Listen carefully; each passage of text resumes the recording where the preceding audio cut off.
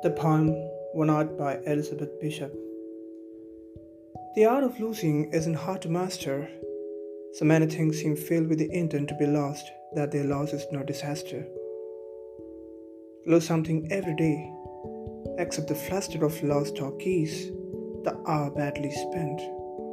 The art of losing isn't hard to master. Then practice losing farther, losing faster, places and names and where it was you meant to travel. None of these will bring disaster. I lost my mother's watch. And look, my last or next to last of 3 loud houses went.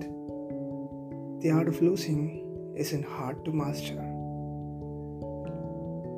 I lost 2 cities, lovely ones, and watched some realms I owned. 2 rivers, a continent, I missed them, but it wasn't a disaster. Even losing you, the joking voice, a gesture I love. I shall have light.